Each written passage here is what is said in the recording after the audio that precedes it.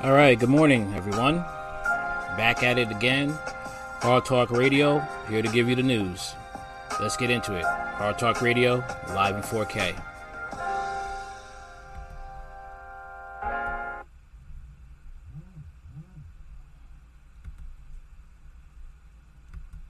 Well, Daria Dugina, the daughter of the Russian philosopher Alexander Dugina, has been killed in a car explosion in Moscow. Alexander Dugin is said to be a close aide of Putin and is often referred to as Putin's brains. The Russian media has reported that Daria died after her car exploded in Moscow. The Russian law enforcement officials are now investigating as to what may have caused this explosion. The reports say that Daria was returning from a literature festival when the explosion happened.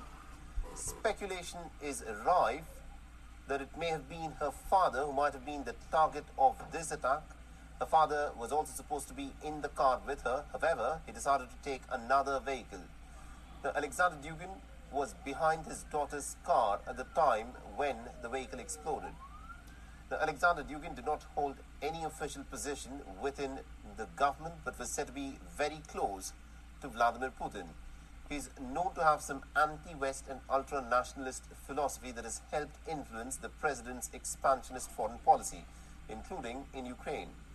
Daria Dugina was herself a very prominent journalist who vocally supported the war. Both father and daughter were sanctioned by the West. The United States and the United Kingdom's authorities have even accused Daria Dugina of contributing to online disinformation related to Russia's invasion. In 2015, Alexander Dugin was sanctioned by the United States for his alleged involvement in the Russian annexation of Crimea. Leon is now Thoughts and prayers to that man. I cannot even imagine what he is going through right now. I really can't.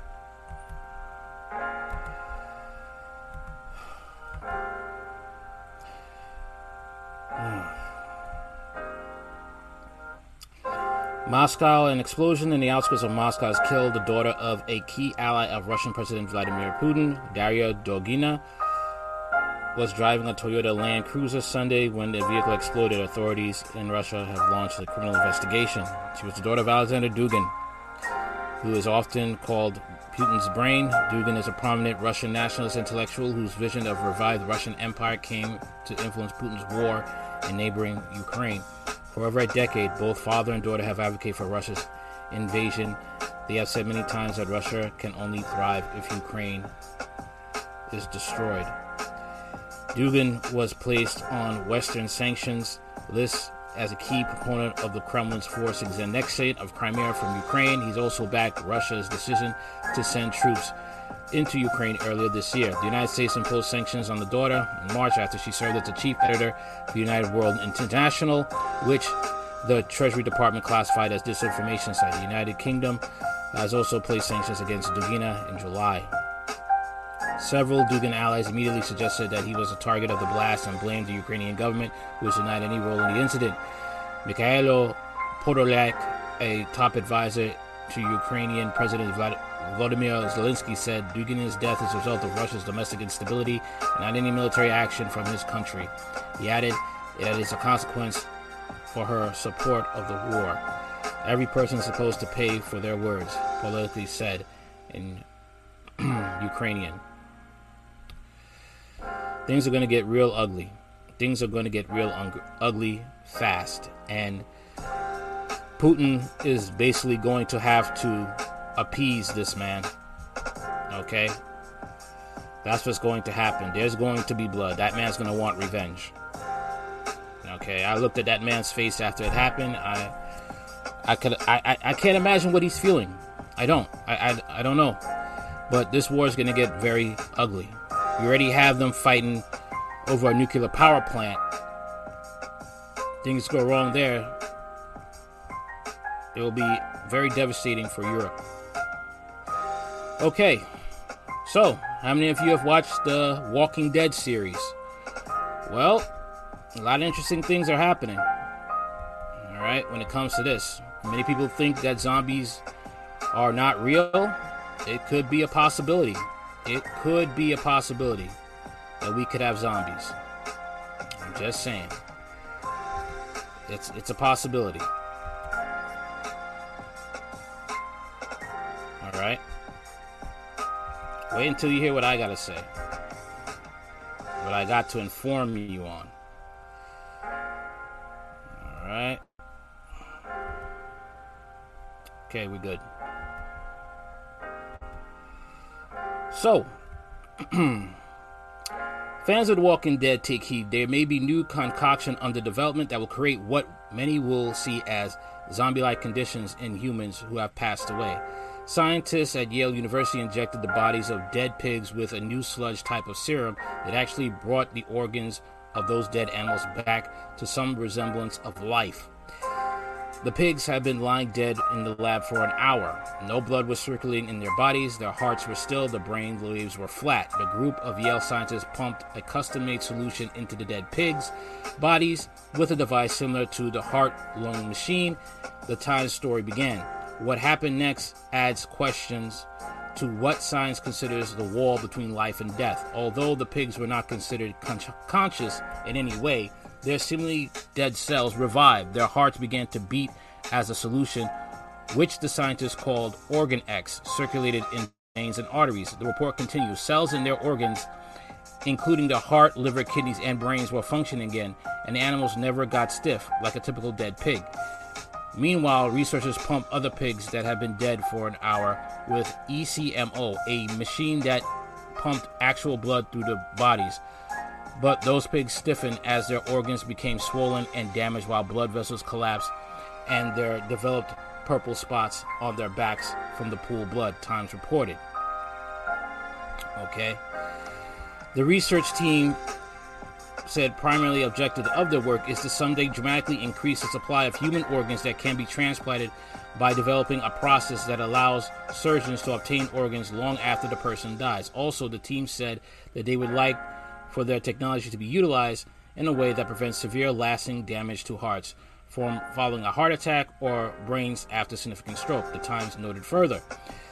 Stephen Latham, the biotechist at Yale University, who was closely associated with the research, said that the findings are only the first step. The technology, he made sure to emphasize, is very far away from use in humans. I don't know, man. I don't know. I'm just saying. Led by Dr. Nina Stetson, a professor of neuroscience, of comparative medicine, of genetics, and of psychiatry at the Yale School of Medicine, the group of researchers were nevertheless stunned by the ability to revive cells following death. Dr. David Ajavec, also neuroscientist at Yale and co-author of the paper, noted, "We did not know what to expect. Everything we restored was incredible to us." Other researchers who were not involved in the work also expressed surprise and amazement at the results. "It's unbelievable, mind-blowing," Nita Farahany, a Duke law professor who studies ethical, legal, and social implications of emerging technologies, said, according to the Times. That said, Farahany noted that the results also raise ethical questions about when death actually occurs. "We presume death is a thing. It is a state of being," she said. "Are there forms of death that are reversible or not?" The Times noted, New York Times, the work began a few years ago when the group did a similar experiment with the brains from dead pigs from a slaughterhouse. 4 hours after the pigs died, the group infused a solution similar to the Organ X that they called Brain X, and so the brain cells that should be dead could be revived. That led them to ask if they could revive an entire body, said Dr. Zvonimir Vesela, another member of the Yale team. The university has filed for a patent on the technology with Stetson, noting that next researchers will attempt to determine if organs could function properly and then be successfully transplanted. After that, they want to see if the method is effective at repairing damaged brains and hearts. I don't know, man. This is some mad scientist stuff here. Mad scientist stuff, man. That's what I gotta say about it. Kind of crazy, kind of crazy. All right. Okay, let's get into the next news story. All right. Here.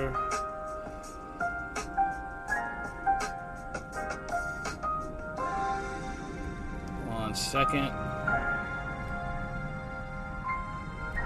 So apparently someone's going around and poisoning women,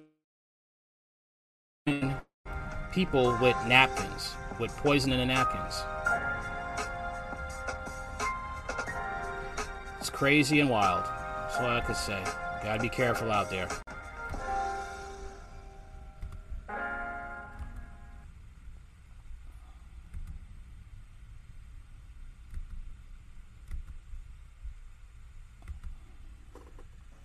I have my children, I have my husband. Today, Erin Mims and her husband, Bobby Marshall, are back to working at their hair salon. But on Mims' birthday this past Tuesday, she wasn't sure she'd make it. I felt like I couldn't breathe. My chest started hurting. I just was getting hot flashes. My heart was racing. Just a whole bunch of stuff. I told him, I don't feel okay. I think I need to go to the hospital. She says it all began after leaving a birthday brunch at the Willowbrook Prospect Park Eat Drink Lounge and noticed a napkin like this one stuffed in her door handle. I took it out with my nails and just threw it and got in the car, and then I asked him about it. And he said, no, he didn't put a napkin in there. Despite going back to wash her hands, Mims and Marshall believe whatever was on that tissue transferred onto her door handle and into her body. My fingertips started tingling. In my mind, I'm thinking, I'm just overreacted. Moments later, instead of heading to the spa, Mims was spending her special day fearing for her life in a hospital bed. It's crazy. It just makes me think that we're not safe.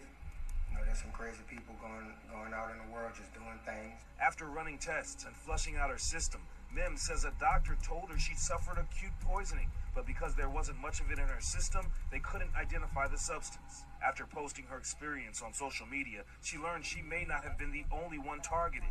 Someone reached out to me and they let me know that it wasn't just my car. They saw it on multiple cars. Tonight, the couple says they've gained a new sense of awareness. And it just make me watch my surroundings. I can read lips now, like from far away, like whatever it is, like I'm paying attention. What if my husband wasn't there to bring me to the hospital immediately? Like, what would have happened? Thanks for watching our YouTube channel. It's crazy out there, man. I mean, I don't know how they're doing it, but we're having a lot of sick people out there. People got to be careful, have their head on a swivel now.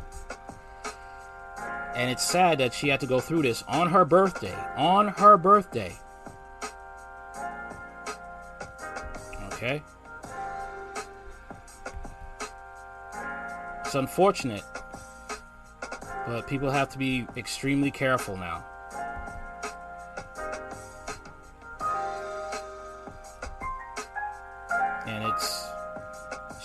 And she could have lost her life, and they would not be able to catch the perpetrator at all.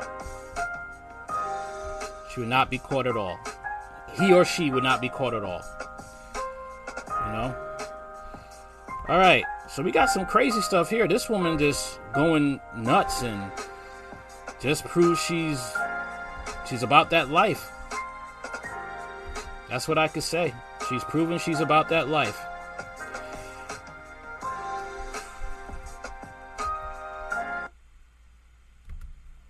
That's what she's about.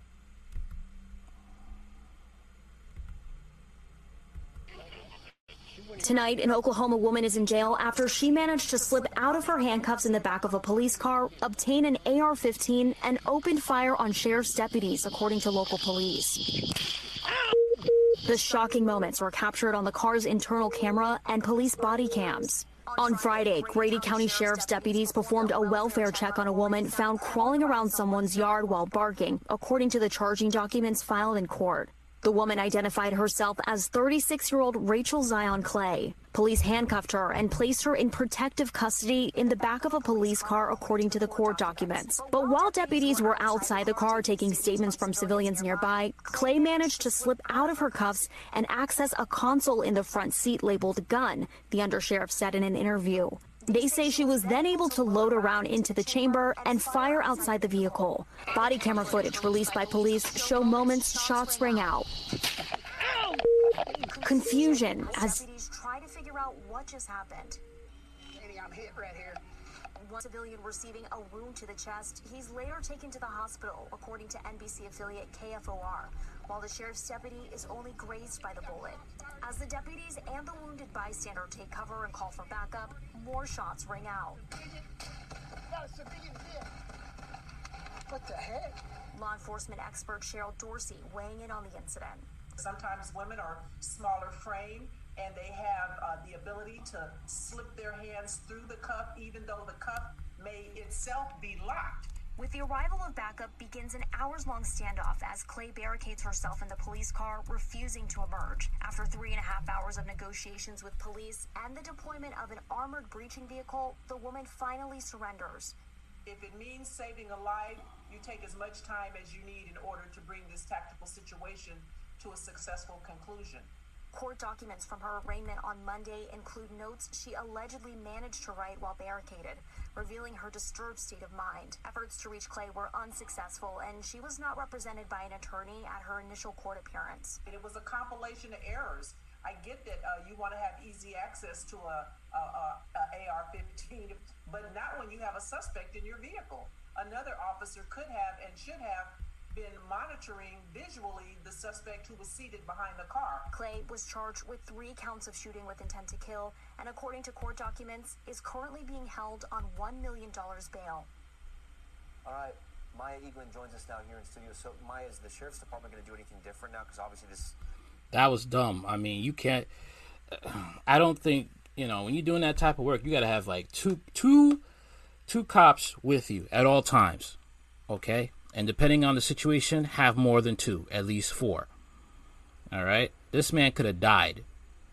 He's the only cop there. Nobody would have known that he was shot and in need of help. She could have got out that car and finished him off.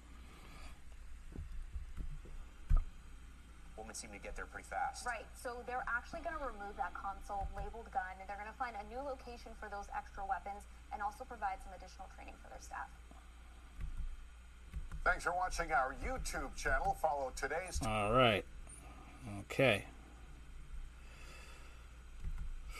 That was a blunder, man. He could have lost his life there. Serious blunder. So now, we're going to talk about how you have these women stealing weaves now. Now you got them stealing underwear? That's crazy. All right? Stealing men's underwear. That makes no sense. I mean, I don't know, man. I don't know. I guess that's the new thing now. You gotta up your game. That's what has to happen now. Ridiculous, but hey, that's what goes on in some parts of the country. That's all I could say. New at 6 tonight, a bizarre crime wave is hitting Kohl's stores in Metro Atlanta. The latest case in Noonan is where a trio of women walked out of the department store after stuffing merchandise into big bags and not paying for it. And as Fox 5's Doug Evans reports now, you might be surprised by what they are stealing. Kohl's is a big store, a department store, and if you think about all the items that they sell, what one item do you think a theft ring might be interested in? Well, in this case, investigators say it's underwear. Men's underwear. Thousands of dollars worth of men's underwear. For the 4th time in Metro Atlanta, police say these 3 women entered a Kohl's store with the intent of stealing a large quantity of men's underwear. This was the Noonan store. Here the women are seen on surveillance cameras crouched over a display case in the men's department. Their quarry, according to the company, is Nike men's boxers. According to Kohl's website and the police report, a box of 3 normally sells for about $40. The women are accused of filling their big bags with $1,800 in Nike men's briefs and skipping the cash register on the way out. These girls are walking in the store, filling up reusable shopping bags, and walking out. Not a care in the world. These 3 and possibly others are also accused of hitting Kohl's stores in Marietta, Woodstock, and McDonough. Their total take so far is over $6,000 in high-end men's boxers. Apparently not always Nike. If you have any information that can... I feel offended, man. I feel offended. You want to steal women's clothing and stuff, now you want to steal men's clothing? I mean, where's the decency, man? Where is the decency? You know, this is something that is crazy. All right, but that's all I got for now. I'll have to cut this short, and I'll be back for another one. Like, share, comment, and subscribe.